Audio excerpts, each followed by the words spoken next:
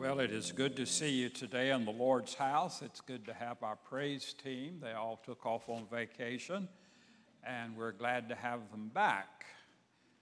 I want you today to turn in your Bibles to Matthew 24, and I'm going to read one verse, and then we will go back to Matthew 24 a little later. In Matthew 24, verse 44, and by the way, all of these words are the words of Jesus about the end time, and we'll be dealing with that today. These are the words of Jesus in verse 44. So you also must be ready, because the Son of Man will come at an hour when you do not expect him. And then we go over to 2 Timothy.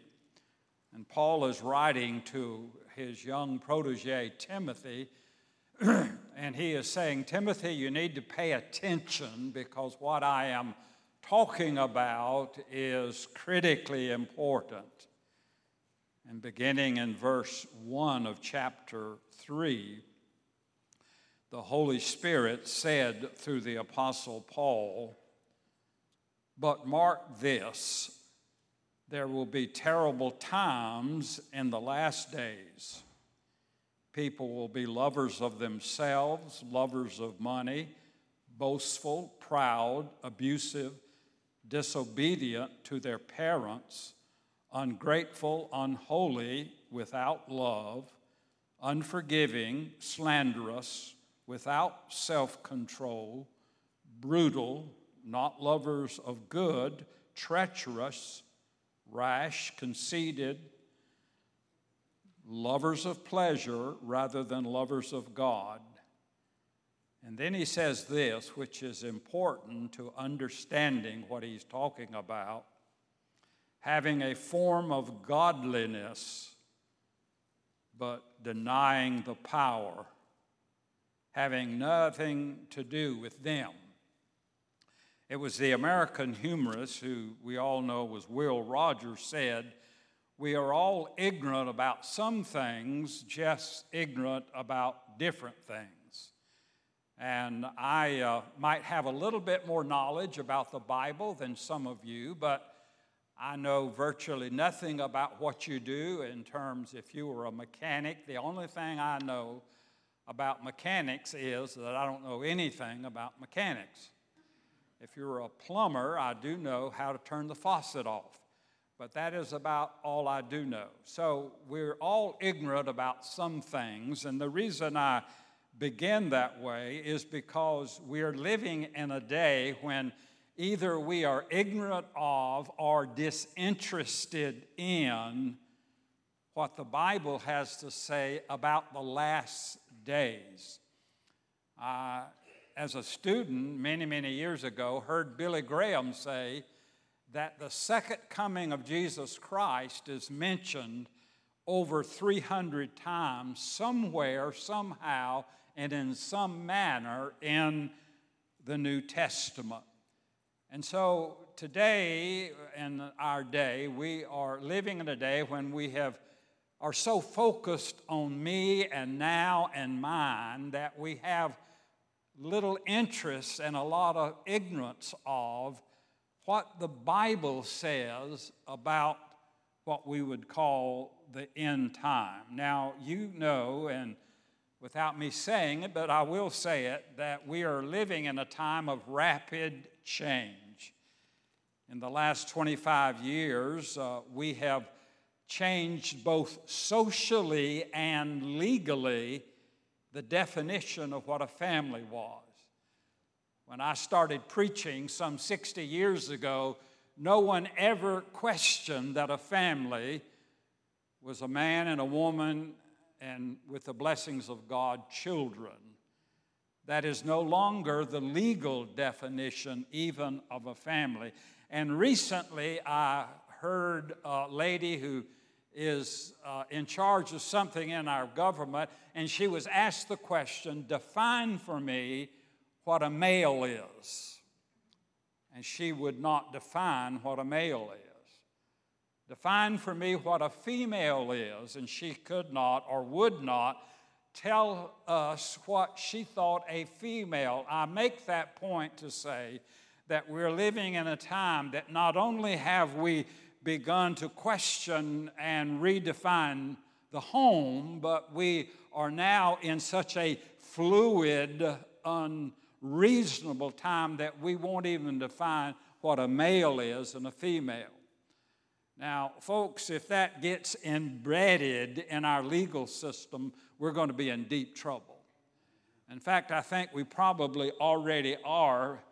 And so we're living in a time of rapid change. We went through COVID-19, and I am being told that when people had to stay home, now those people who work and make salaries don't want to go to work. They want to stay in their home and I guess wear pajamas all day long. Folks, I don't know about you. I'm tired of going to the grocery store and seeing people wearing their pajamas. I mean, it's crazy. We're living in a time of rapid change. Businesses have been affected.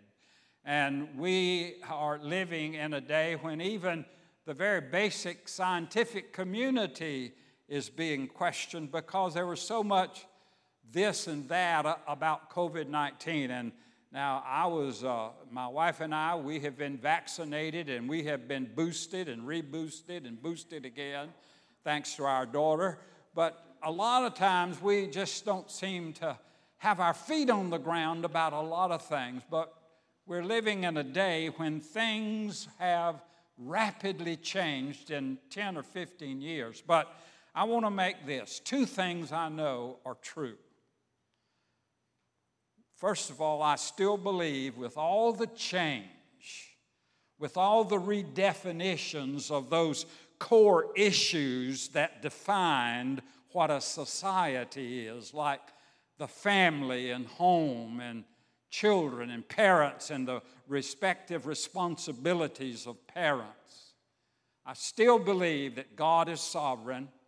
He is still working out His plan, and ultimately, God will be glorified even as days get more difficult than they are now. Secondly, I believe that one day Jesus is coming again.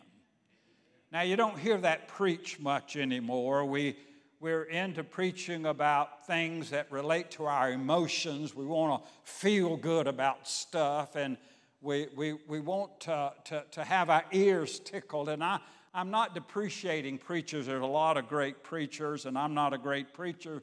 But I do believe that one of the great themes of the New Testament is that one day Jesus is coming again. That's what he said in verse 44 of chapter 24. And so what Paul is doing here in this section, and I believe in order to understand, if you were to take your Bible and read Matthew 24 and read it and think about it and ruminate over it, there are 51 verses in Matthew 24. 49 of those verses are what we call red letter verses. Doesn't mean they're more inspired, but those are the words of Jesus. 49 verses out of 51 verses of Matthew 24. Jesus is talking about there will be a day when the Son of Man will come back to earth. Now, because that doesn't seem relevant to us today, we don't hear much preaching.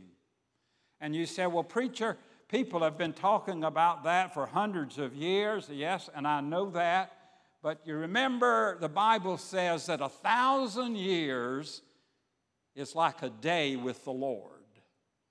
So that means the Lord could have spoken that on Friday, and today's Sunday.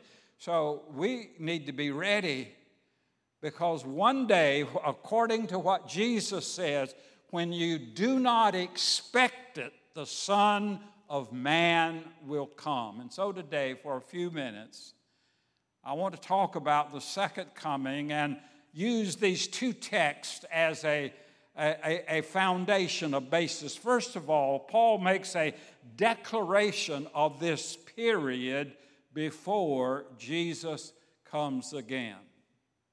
And in this text, he says, but mark this. He is saying to Timothy, now pay attention, Timothy, in your preaching, it is important that a part of the proclamation of the gospel should include the second coming of Jesus Christ.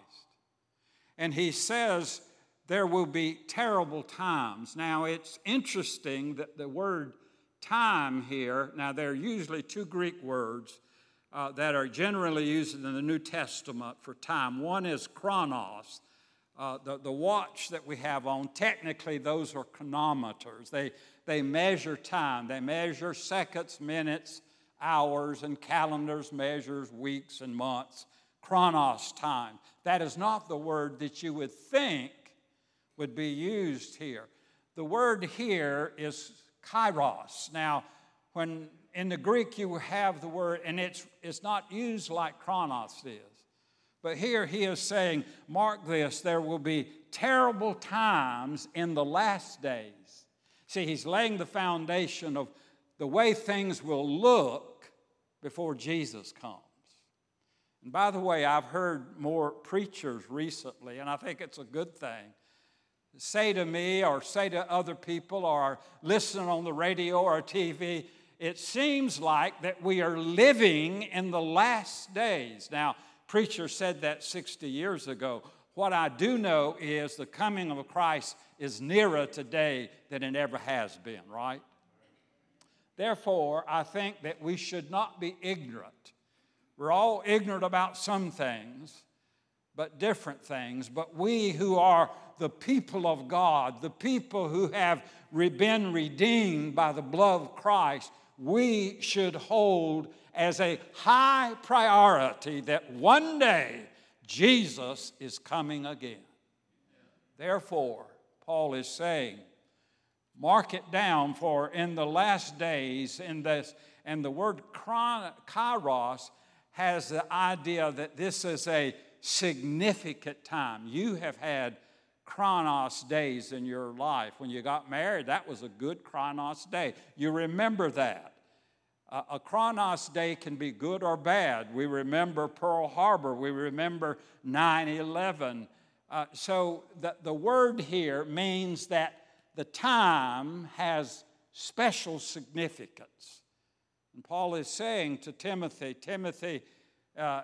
these special times will be marked by things that are terrible. And by the way, the word terrible really is a unique word. I think it's used one other time in the New Testament.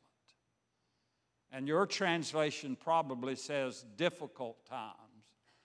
But it has the idea, it's used when the Lord met a demoniac man, and it was intensely terrifying.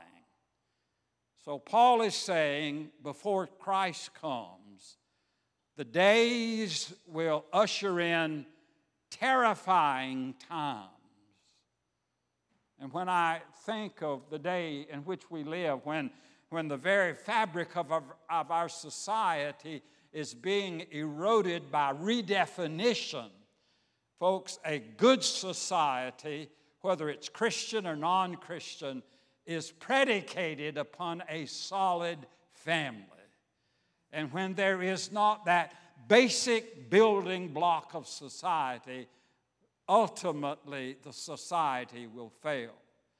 And now, in the inimitable wisdom of people in high places, we have changed the definition of what a family is. We are living in terrifying times, when you cannot even say what a male is or a female is. I'm not really smart. I've never been the sharpest knife in the drawer, but I know the difference between a male and a female. And for this cause, we're told way back in Genesis chapter 2, verse 24, for this cause shall a man leave his father and his mother and cleave unto his wife, and they two shall become one flesh. In the Old Testament, in the second chapter, at the beginning, God defined what a family was. Why? Because the family is important. And now we're trifling with it and redefining it. Terrifying times. And so Paul is saying here, we must understand that before our Lord comes, terrifying times will take place.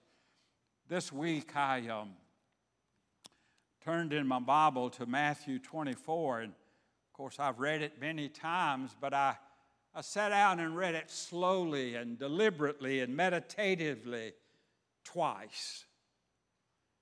And the whole chapter grew out of the question that one of the disciples said, "Tell us, Lord, when will this happen and what will be the sign of your coming at the end of the age?"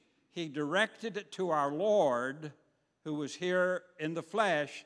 He said, "Tell us, Lord, what will be the sign of your coming?" And then let me read, just beginning with verse 42. These are the words of Jesus. "Therefore keep watch, because you do not know what day your Lord will come. But understand this, if the owner of the house had known at what time of night the thief was coming, he would have kept watch and would not have let his house be broken into. So you must be ready, because the Son of Man will come in an hour when you do not expect him." And so when I read through that, I wrote down some things that seem to emanate from this chapter, some truths that I believe are basic to the coming of Jesus Christ. First of all, I wrote down that in this chapter, Jesus says, don't be deceived, because many will come claiming to be Christ, but do not pay attention to those who are false Christ. So in the last days, and you remember David Koresh and Jim Jones and all of those people who were leaders and people worshiped them. They are in the last days, people will come claiming to be Christ, but they will not be. And Jesus says, don't be deceived by that. And then I wrote down, secondly, that nations will rise against nation. He's talking about the war. I went through my mind in my lifetime, how many wars have there been? And folks, a lot of time wars are going on, particularly in the African continent, and you don't even report it because it's happening all the time. And we have a war in Ukraine, and I hope you have in your prayer notebook to pray for the people of Ukraine and to pray for somehow that wisdom would prevail. We're living in a time of war and rumors of war. And just yesterday, they looked like they were going to try to overthrow Putin. I kind of wish that had happened. But anyway, the point is, Jesus said their nation will rise against nation. And then he mentions famines and earthquakes. And then he said believers will be persecuted because of me. Believers in the last day, Jesus said, will be persecuted. I had this young doctor in our church. We had like 10 doctors, and this young man loved the Lord. And his wife got cancer and died. But before she died, she called me one day, and she said, Pastor, why do we not at Franklin Heights recognize a Sunday for the persecuted church? And you know, to be honest with you, I never had thought much about it. And she began to tell me some statistics. And what she told me, I have verified in research that every year, all over the world, 250,000 people die because they're followers of Jesus Christ.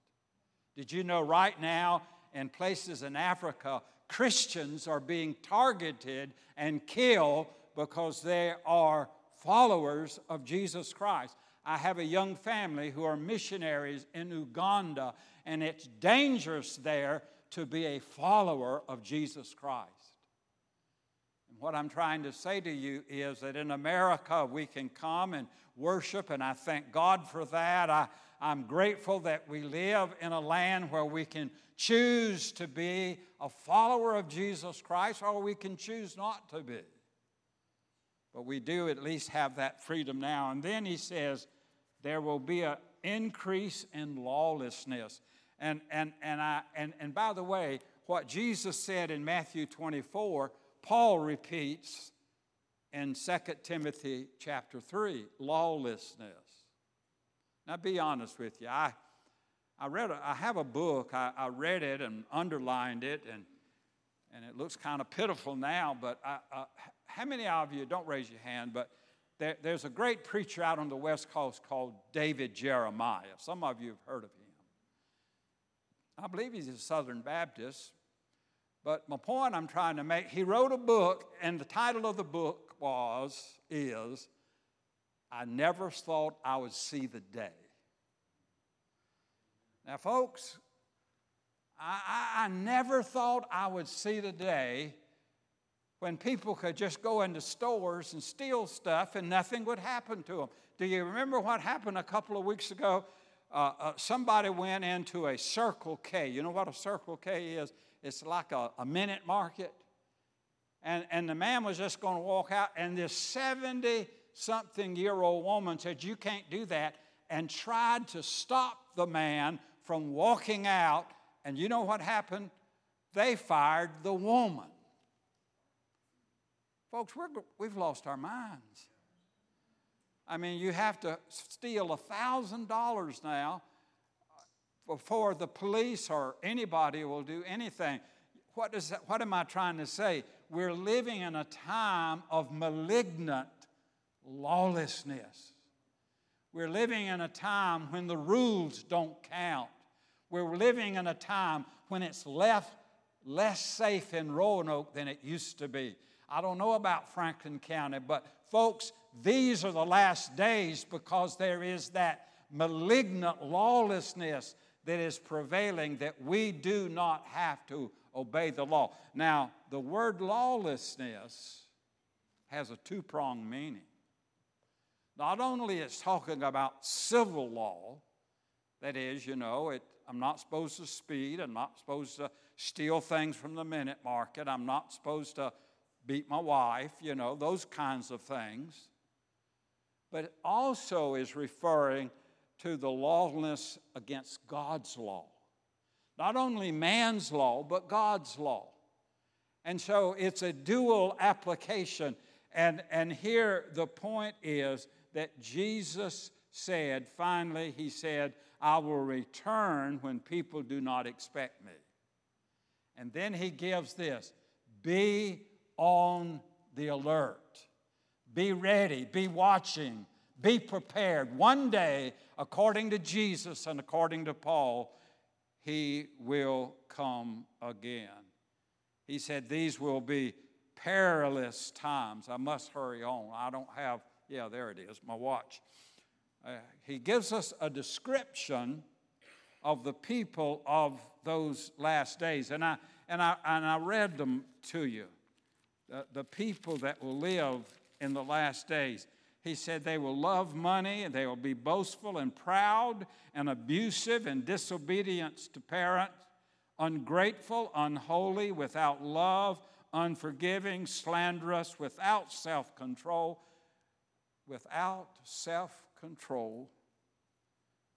not lovers of good, but treacherous and rash and conceited and lovers of pleasure rather than lovers of God. And then I told you to pay attention. He said, having a form of godliness, but denying its power, have nothing to do with them. Now, the reason I want to pause there is because that's not talking about what we would call unregenerate people. According to John MacArthur, who is one of the great commentators on Scripture in our day, he's still pastoring, is about 80 years old, lives in California, and he refers to this as those who are apostates, those who make a profession of following Christ. In the last days, there will be a segment of the church who will put on a good show. They will have a form of godliness. They will say the right things, but in actuality, they have turned from the faith. And you say, what does that have to do with us? A lot. And the reason I say that is because some of the preachers on TV that, folks, they'll have 20,000 people to show up on a Sunday. And I don't want to get too personal here, so I'll use the initials. But Joel Osteen's leading people to hell. All this stuff. He sounds good, and he's so pretty, he looks like a woman. But he does not preach the gospel, folks. It is not about the blood of Jesus Christ. It is not about the cross. It is not about that we are sinners. I heard him myself. He was being interviewed, I think, by ABC, and the person asked the question, why do you never tell people they're sinners? And you know what he said? He said, no, I never do. He said, I think people know that they're sinners. Folks, according to the Bible, we think we're pretty good people. But we are sinners, and we need the grace of God and the forgiveness of God and the shed blood of Jesus Christ. And you cannot get to heaven unless you go through Calvary. What can wash away my sins? Nothing but the blood of Jesus. What can wash away my sin? Nothing but the blood of Jesus.